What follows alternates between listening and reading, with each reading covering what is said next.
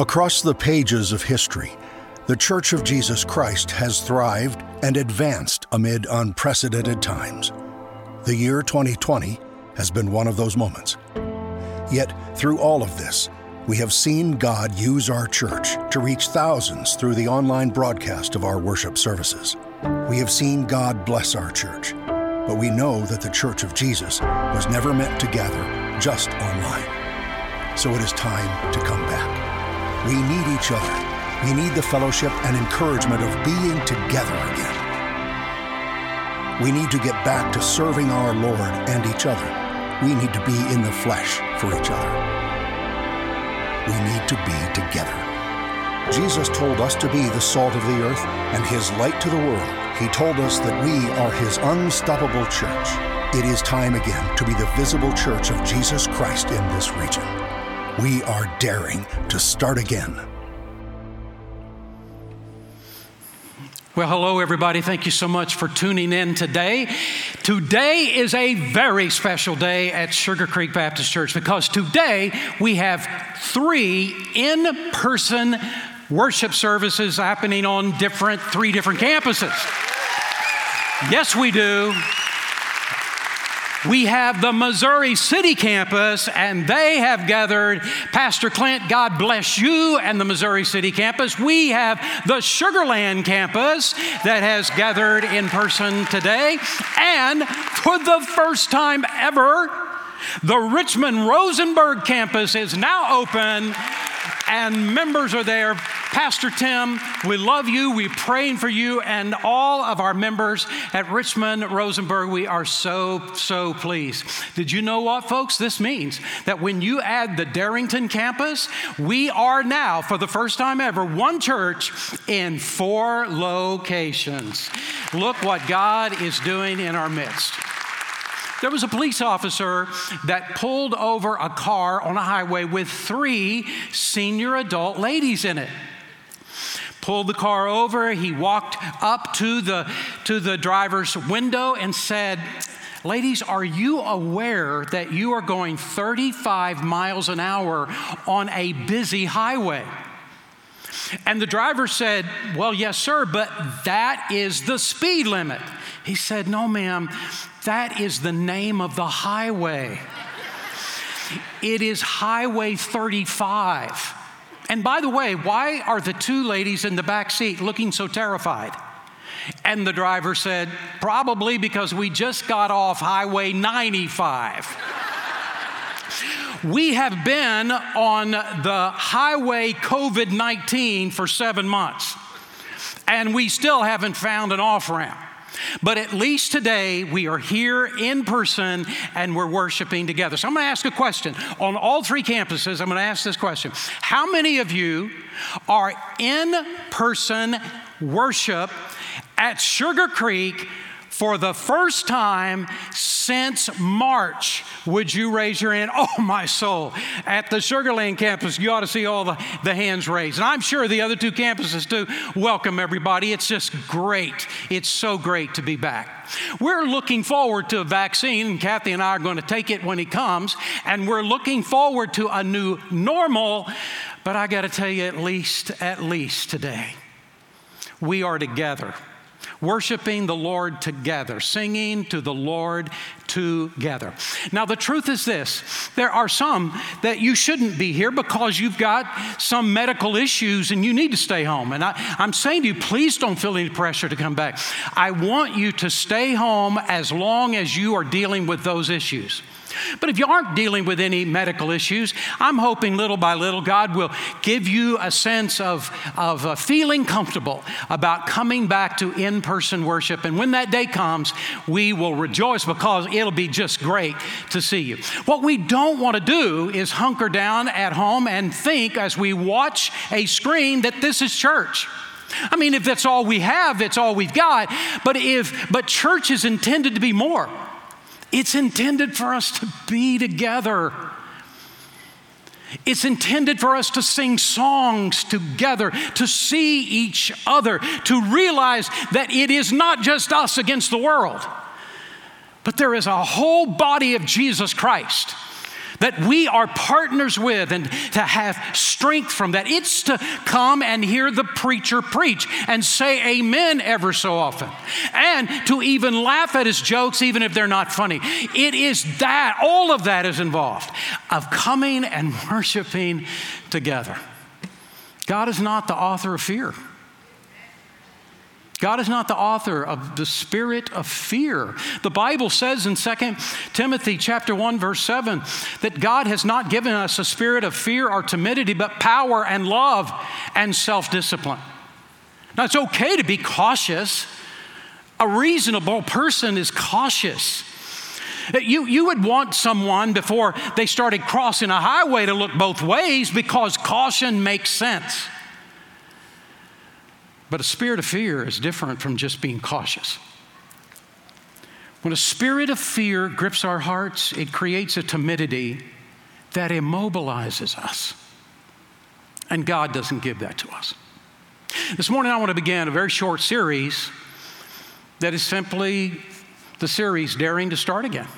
Because that's what we're doing. We're daring to start again. And the first thing I want to talk to you about is the first thing that God put to my heart as I wrote these messages actually several months ago, anticipating us coming together before we did.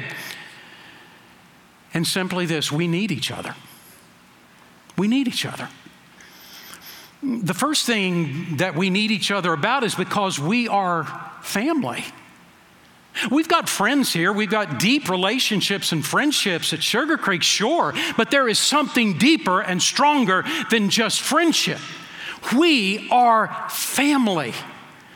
Listen to what he says in Ephesians chapter 2 and verse 19. You are a member of God's very own family, and you belong in God's household with every other Christian. I love that word, belong. I belong, and you belong. And you belong in the family of God just as much as any other member of the family of God. He does not say that the church is a symbol of a family. He says we are a family. He does not say that the church is like a family. He says we are a family. The very moment that you accepted Jesus Christ as your Savior, the Bible says that God brought you into His family. The Holy Spirit came to live inside of you, and God born you again. You were born physically, but now you are born spiritually. You gave your heart to Christ, and He brought you into the family of God. And the very moment that I accepted Jesus Christ as my Savior, I was born again, and I became a child of God. And if I'm a child of God and you're a child of God, it means that we are one family. The family of God. And God is just reminding us, hey, I want you to act like a family. Not a dysfunctional family, by the way. God's family. I want you to act like my family. God's family is made up of people from all ethnicities and all nations. And that was Jesus' idea all along. Listen to what He said to His disciples in Acts chapter 1, verse 8. But you shall receive power after the Holy Spirit has come upon you, and you shall be my witnesses in Jerusalem and Judea and Samaria and to the ends of the earth. When Jesus said His gospel would go to the ends of the earth, He meant that there would be people of every nation who would come to know Jesus as Savior, that there would be of every ethnicity and of every language members of the family of God. That we together around the world who know Christ as our Savior are all part of the same family. And it's the very same idea that the Apostle John, in a vision that he got, that he records in Revelation chapter 5 and in Revelation chapter 7, in which he sees the throne of God and all of the people that were gathered around the throne of God. And by the way, the gospel had not gone out very far when this happened, and yet he sees this vision.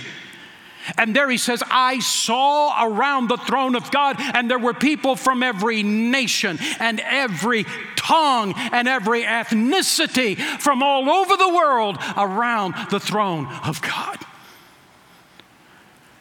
And we are living that out today. We are experiencing that reality. God intended that members of your family have black skin and white skin and brown skin and every shade in between. This is the family of God. And God intends this church and intends every other church to be a taste of heaven on earth. And that presents a great opportunity, but it also presents a great responsibility. Right now, people all over this country are fighting and even hating. Some of the conflict is racial and some of it is political, and a whole lot of it is stress overload. People that always are nice and kind and sweet and wonderful are going crazy, are acting nutty. And it's because of the stress that is stress on stress on stress on stress and no off-ramp. And what is working against us is social media. A person can sit behind a computer screen and say the most hateful, unkind, and thoughtless things about somebody else that they would have never said to that person's face. Not everybody, but some people, you give them a screen and a keyboard and they are an instant expert on every topic. And if you don't believe it, just wait, they're about to tell you. And right now, there are people stirring up hate and anger, but that must not be us. On top of everything that's been going on, it's a presidential election year. I wish it would have been last year or next year, but not COVID year. And it's pressure on pressure on pressure. Last June, when I was preparing, I was in a quiet time and preparing my message at God and Country Day last June, I heard God speak to my heart and say, Mark, I want you to be a diffusing effect on the rhetoric that is coming.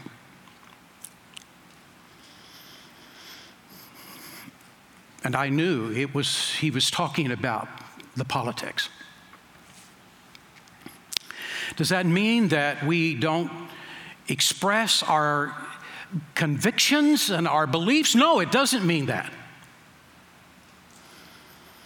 But what is happening in so many cases, it's just one person yelling over the top of another person yelling. And it's not accomplishing anything. I'll be your pastor now for 18 years in just 2 months. 18 years. And during those 18 years, 24 times, I have preached a message to this church about prejudice and race and racial injustice. 24 times. The first message I preached on this topic was my first year. Because I know this is not the heart of God. I was taught as I was growing up that racism is not who God is. But all I had to do is just read the words of Jesus, and I knew that is not the heart of God.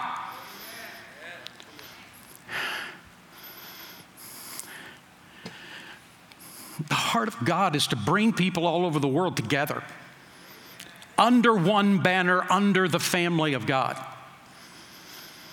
And I've taught it that way for 18 years. For these 18 years, between 30 to 40 times, I have addressed either the entire message or part of the message about the issue of abortion. And I am pro-life, and I'm pro-life from the top of my head to the bottom of my feet, because I feel, you don't have to applaud, but what I'm saying is this: I feel that when I read Scripture, that it is wrong to take the life of an unborn human being. And I say it that way.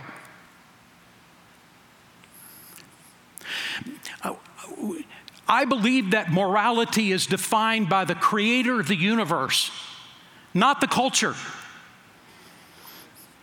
Because the culture almost always gets it wrong. So yes, I have deep convictions, but last June, God was saying to my heart, Mark, I want you to be a part of calming the rhetoric this year. And that's how I approached God and Country Day. And I approached this message.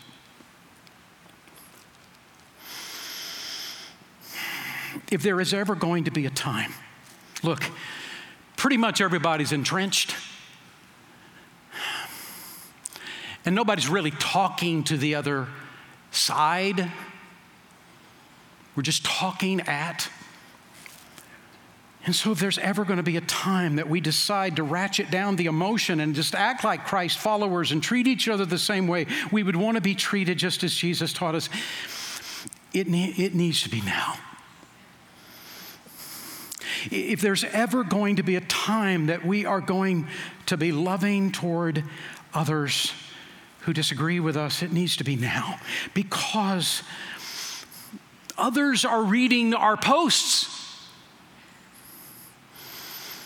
and our statements, and people that don't know Jesus are, and people that are from other churches and our church and other places. And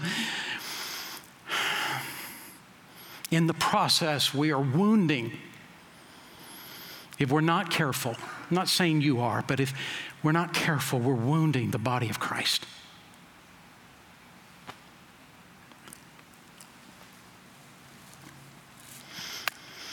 We are the church of Jesus Christ. We are to be different. We are to be a bridge of hope and of help to others. Yes, we are to stand for moral issues, and the things I mentioned, those are not political in my mind. Those are moral issues, and I'm never going to stop dealing with them and talking about them. But what has never tied us together is politics. Politics has never been the tie. What is the tie that binds us is our mutual love for Jesus Christ. Amen. Is there an amen anywhere in this room? It's our love for Jesus Christ. It is our love for His Word, and it is our love for His mission.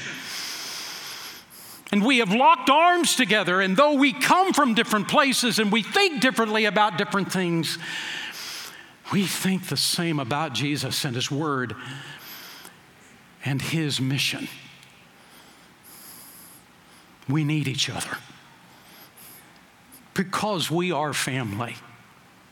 Second of all, we need each other because we are stronger together. Fall is almost here. Oh, yay, God.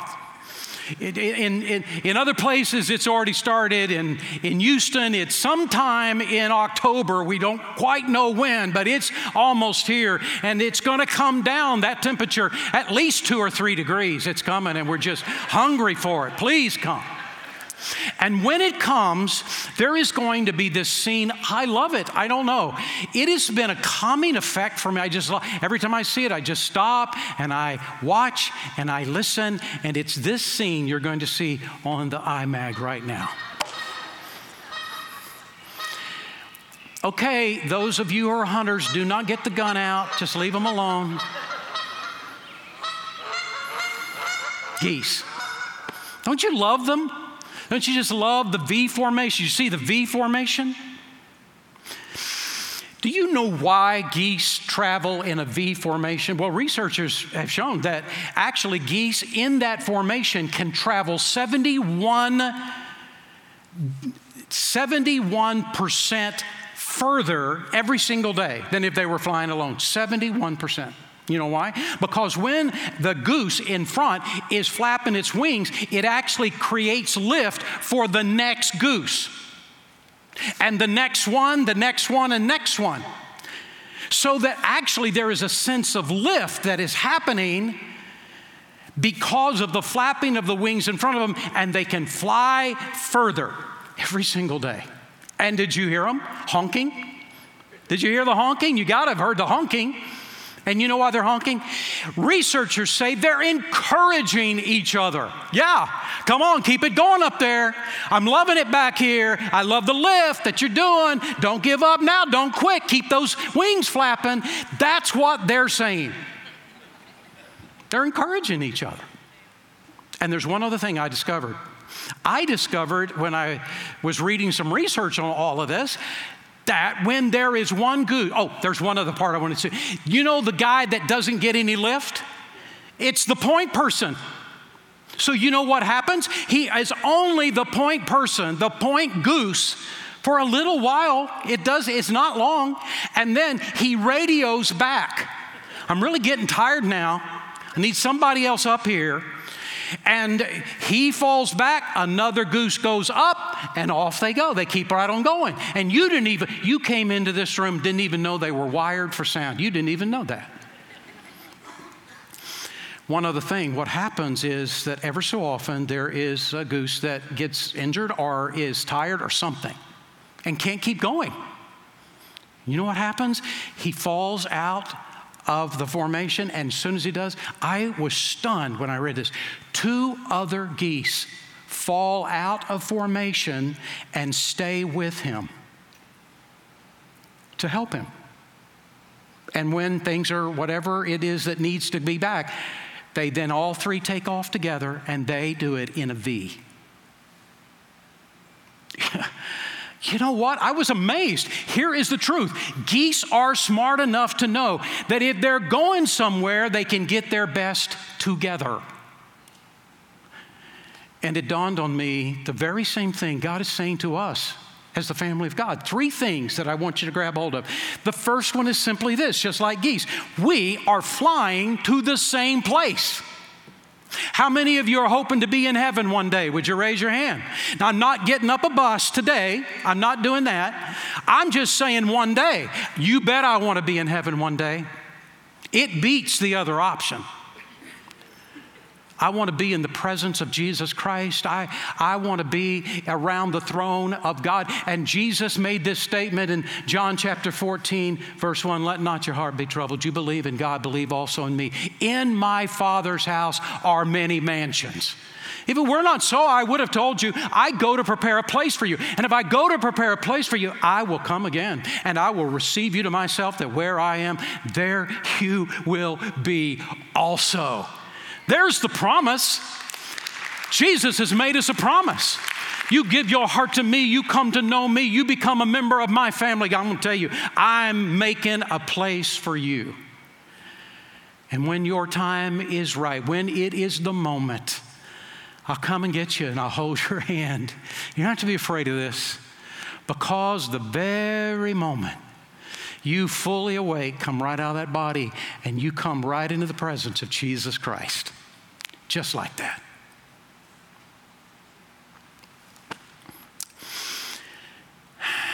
And one day that's going to happen with me. I got a mansion that's being built. Now, my wife actually has a mansion, and I got this little hut, and I'm probably in a different neighborhood. But she's let me come and visit her when we both get there every so often, so I can be uptown for at least a little while. There's something else, though, about this. Not only are we wanting to get to heaven, we want to take as many people with us as we can. Amen? We want all of our friends and our family members and people we don't even know to come to know Jesus Christ as Savior, because we have a destination, and that destination is heaven, and we want to enlarge the size of heaven. We want to see all these people gathered around the throne that John saw in his vision in Revelation 5 and 7. And oh God, use me to be a part of seeing someone else come to know Jesus as Savior. See, we have a destination, just like geese. Second of all, just like geese, we can fly further and faster when we fly together. When you go walking and you walk with someone else, you will always walk further. When you go jogging and you're jogging with someone else, you will always jog further. Because, especially if you're a man, you got to man up, you don't want to look bad, you will always go further than you would have gone by yourself. There's a Zambian proverb that goes like this: when you run alone, you run fast, but when you run together, you run far. Because see, life is not a 50-yard dash. Life is a marathon. And in order to get through this marathon, we got to have others to go with us. God intended for us to live in community, to live with other believers, to gain strength from other Christians. Just being in the room with other believers, even if we don't speak to everybody that's in the room, just being here and knowing it's not just me, God. I'm not just out here by myself. I'm part of a family. And I can look across this room and I can see part of that family. And there is a sense of strength and encouragement that happens with that. And that is why the Bible says in Hebrews chapter 10, verse 25, let us not give up the habit of meeting together. Instead, let us encourage each other. We need some people honking at us every so often too. All of us do. Encourage, like the geese honking, that's what I meant. We need somebody honking at us too and encouraging us. Keep it going. You're doing the right thing. Here we go. We're in this together. All of us need encouragement from other believers that are part of the family.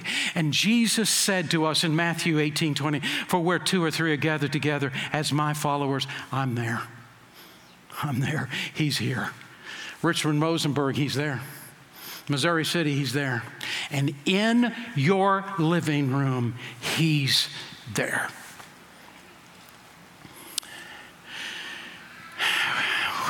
We only do well when we do it together.